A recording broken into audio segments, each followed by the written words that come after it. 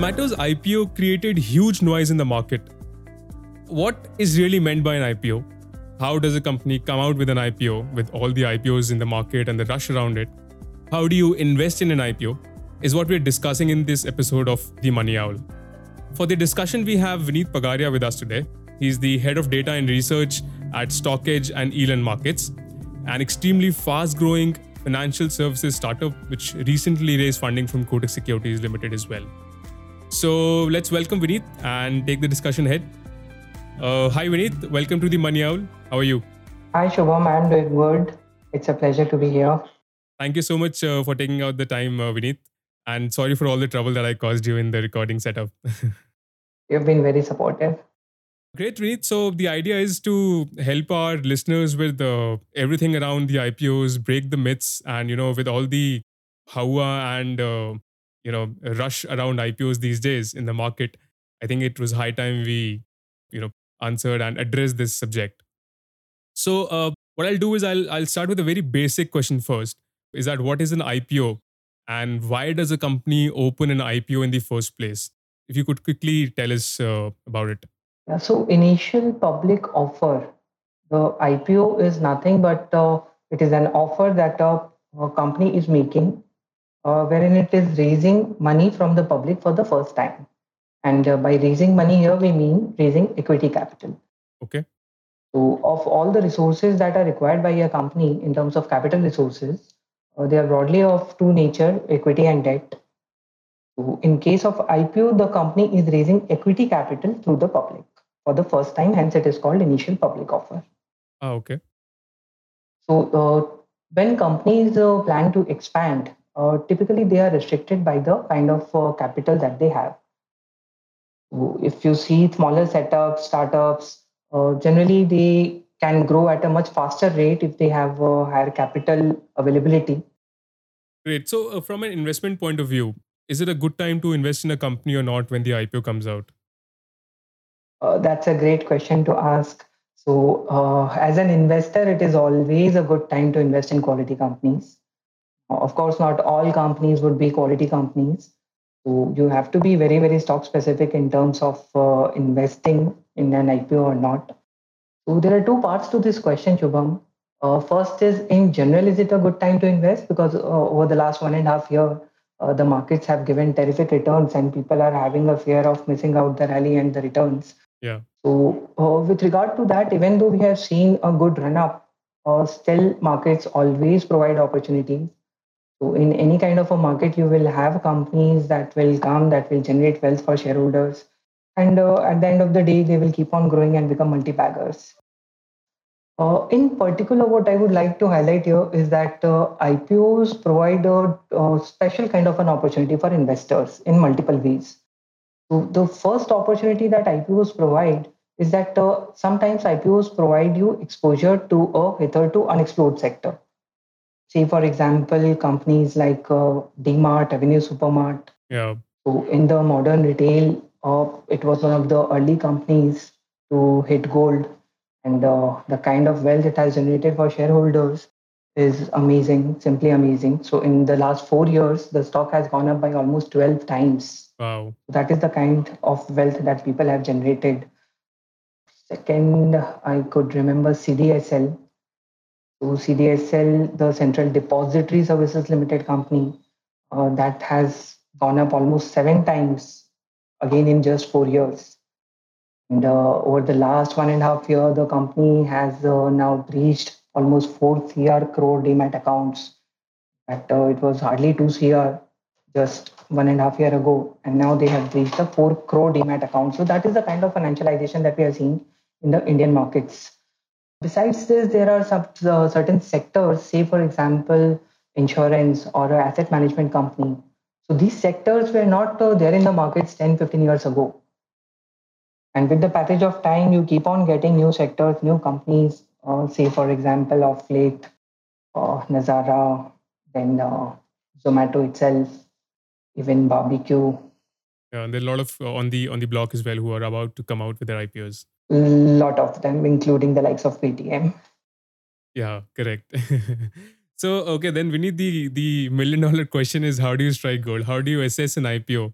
Because there were many reports when I was reading the Zomato IPO. There were data points, like the company's assets, profits. There were financial reports. There were reports like the DRHP. So how do I evaluate an IPO then? So evaluating an IPO is as simple as it is complex, That's a paradox.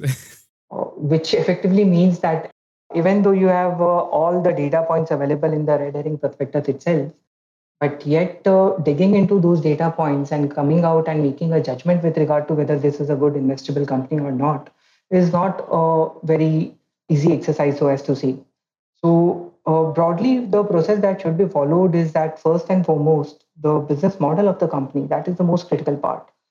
So, if a company is sustainably generating returns or it has the potential to create returns over the next few years, so be it in terms of top line growth, revenue growth, or bottom line growth, which is the net profit. So, that is the first and foremost thing with regard to the business model that the company has. Second important point would be to check the financials of the company with regard to what is the size of the company, how what kind of a sustainable margins it is delivering, what kind of a competitive landscape and environment it is working upon. Say in the case of Zomato, so everyone knows Zomato and Swiggy, they are the two competitors as on date. But you never know how many more people are going to join in the race as the business model improvises itself. The most critical part would be the future visibility. So when people invest in markets, so many a times people become too hung on to the historical numbers, which are important, but it is way more important with regard to how the numbers would pan out over the next few years or even decades for an investment perspective. Not to mention the key concerns are very critical. So every company would be going through its own set of risks and threats. Some could be sector specific, some could be company specific. Like many companies have regional presence as on date. So if anything happens in that particular region, they are exposed to that risk. So it is very, very critical to dig into each and every risk factor. This is a must for every investor. So only looking at the gray market prices and looking for listing gains might not help as an investor. And above all, I think the most relevant point would be the valuation at which the IPO is floated. Okay. So a good company might not be a great stock if the price at which it is available is very, very high. So how do I know if the price is right or not? Yeah, so that brings me to the first point of the paradox. Even though it looks simple, but it is pretty complex in the end. Yeah. So what we have done is at StockEdge, we prepare reports on IPO notes, which look into the complexities of all these things, and eventually, based on all the parameters of valuations, what would be the discounted cash flow, what is the kind of relative valuation of this company, what kind of a growth rates it can deliver over the next number of years. So based on all these calculations, we come out with a SWOT analysis in terms of the strengths and weaknesses. So we are trying to simplify finance for retail and everyone else. So this is an endeavor to that extent. For people who are not yet following these, I think for valuation, the basic parameter would be simply looking at the top line numbers, seeing the kind of sustainable margins it can deliver over a period of time, and then seeing what kind of valuation does it translate to in terms of price to earning or in terms of absolute valuations. Got it. So you can break your head, or you can refer to the stock edge reports probably. Very true. Whatever gives you peace of mind. Great. So Vinith, the idea of the podcast is to answer very very basic questions, because I know the Zomato IPO is out, and all of my Instagram, LinkedIn feed is full with Zomato IPO, but I have no clue how do I buy an IPO, right? So can you enlighten us on what are these steps, very very crude steps on how do I buy an IPO? So I've decided to invest in some IPO. So investing in an IPO is a pretty simple exercise nowadays. So all you need to have is you need to have a demat account and you need to have a PAN number. And once you have a demat account, you can apply for the IPO. So what SEBI has done is it has come out with a ASBA mechanism, which is application supported by blocked amounts. So whenever you apply to the IPO, your bank account, if you are going through the online application, so your bank account will block the sum so that it can't be used anywhere else, and it will get debited from your account only once you get the final allotment. Okay. The same process is true for offline applications as well. It has become a very simple process nowadays. So how does the allotment work? Because if I want to buy an IPO, does not mean that I will get an IPO, right? So if I place an order, what are the chances that I get the shares that I've asked for? So yes, this is a very pertinent question in the current times because of late, very few investors are getting hold of IPOs which are getting oversubscribed. Yeah. Typically, there are three categories to an IPO allotment. So whenever a company is coming out with an IPO, there are three segments which make applications. So one is the qualified institutional buyer, second would be the non-institutional buyer, and third would be the retail category. By retail, we mean People like you and me. yeah, by retail, I mean applications which are less than 2 lakhs in size, rupees 2 lakhs. Okay. So, of the three categories, every IPO has a specified percentage allocation. Say, for example, in the case of Zomato, the QIB had a 75% reserved for the total issue size. The retail allocation was only at 10%. Now, whenever an issue gets oversubscribed in any particular category, the applicants in that category would get a proportionate pro rata share. In case of retail, one more thing here to note, like you said that you didn't get allotment in case of Zomato. Yeah. So if the oversubscription is very, very high, in the pro rata allocation, if that pro rata is less than the minimum bid lot, So it rounds up. yeah, so in that case, some people will not get that share. So if I want to make sure that I get the shares, at least some of it, I should apply for more. But there's a chance that I get all of it and my money goes. But is that a mechanism? Is that a way to catch hold of? Yeah, that is a mechanism, but eventually what it does is people apply for more than what they can chew. So many a times what people do is that if they are not getting allotments, they tend to invest through multiple family accounts. So say you are investing in your account, your spouse account, your parents account, so that at least you get hold of some shares. So in case of shares where oversubscription is kind of assured, so there it might not, I mean, there it might pay you well. But for certain other issues, if you get allotments in all the accounts, then of course you are taking a leverage position in that particular stock. These stunts are to be performed by It's professionals. Please do true. not imitate that. Very true. Right, right. I understand. Okay, we are not subscribing this practice at all to all the listeners. Anyway, so okay, so coming back to how it works, how does the price of an IPO get established? Because I think the standard price is rupees 10, if I'm not wrong, as per the government guidelines. However, when the IPO comes out, the price is something else. So how is that decided? So there are multiple points here. So the 10 rupee that you are talking of, that typically is the face value of a share. Yeah. Okay. In fact, that is also not a necessity. So nowadays, many companies have face values of 1 rupee or 2 rupee. Oh, okay. In terms of pricing of an issue, first the company, the issuer company, that consults with its book running lead manager and the investment bankers who suggest and they come to a price what would be the reasonable price at which the demand might be there for that particular business. Then there are two ways through which the companies approach the market. So one is a fixed price IPO wherein the price will be fixed, but most issues as on date are done through the book build process. So what happens in the book build process is that the price is discovered on the basis of the demand received from prospective investors at various price levels. So say for example, if an issue is priced at say between 80 to 85, so all the participants in the market, they would be bidding for the shares. They can bid at 80, they can bid at 83, they can bid at 85, they can bid at whatever price they are comfortable with. And then a cutoff price would be determined on the basis of these biddings.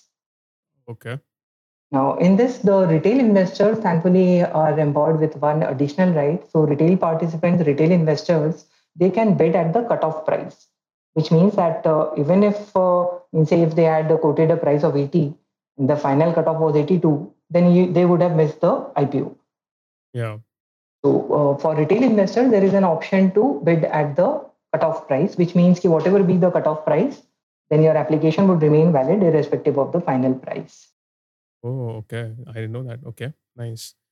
Okay, so that's interesting. So, any other important detail that we should know how the entire IPO game works? Because I think there was a recent report which I was reading. I think it was from the Economic Times, and it said that within an year of the launch of the IPO, almost 70 to 80% of the IPOs fail, in the sense that people take out their monies who had invested when the IPO came out. How true is that? How does it work? Is this a long term game or is this a short term game? Oh, Shubham, again, a very, very pertinent question which people might not want to hear in these bull markets. So I would say that some of the blame goes to the entire psychological process, because when a company comes up with an IPO in a bear market or when the sentiments are not so strong, then people do not tend to get the limelight that the IPO should be getting. If say if an issue is reasonably priced in a bear market, so it will not garner that kind of participation. So typically, when the markets are in a good sentiment, when we have had a bull run behind us, that is the time when people are way more inclined to invest their money in IPOs, which essentially means that you are investing into companies at a reasonably good valuation. So that is one part of it. The other part is that at times, yes, this is true that on a historical basis, there have been many failures in investment through IPOs. But then, having said that, IPOs have been great wealth creators also. So you have to be extremely, extremely selective with regard to what you are buying. One important point here from the investor perspective that I would want every investor to think about and ponder over it. So that is, be very clear of your objective. So if you are investing for the long term in the company, a listing gain of 10, 20, 30% should not matter to you. If you have the belief in the business of the company, you should continue to hold it till the time you have that conviction. What typically happens is that at the top of this entire positive bullish sentiment, people tend to invest based on the gray market prices for the listing gains. And when obviously some or the other company would eventually list below the issue price, then they convert it to their long term holdings, which is absolutely not correct, which is a sure shot way to lose money. Yeah. If you are investing for the long term, be very confident of the business. If you are investing with a trading mindset that post the issue, I will make listing gains. So if you are not getting the listing gains, be double quick to move out. Lovely suggestion. Thank you so much for that, Vineet. Okay, so before we end, I think this was really helpful, and I'm sure a lot of listeners would, find value in this. Anything that you want to tell us about the IPO, about investing in an IPO, any objective, subjective matter that we should take care of before we end?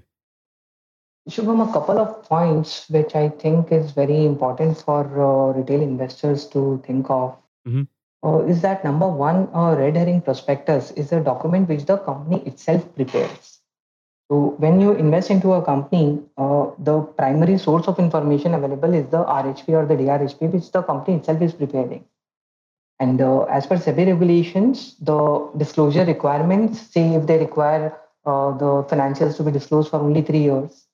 So at times, what happens is that in a period of these 3 years, there could be many accounting changes. Say, for example, some accounting change happened due to application of Ind AS, as a result of which the numbers might not be comparable. I get it. So I would suggest that before applying, definitely seek professionals' advice on any IPO. And I'm guessing StockEdge kind of takes care of this, and the reports that you come out with take care of all these aspects. Definitely, definitely.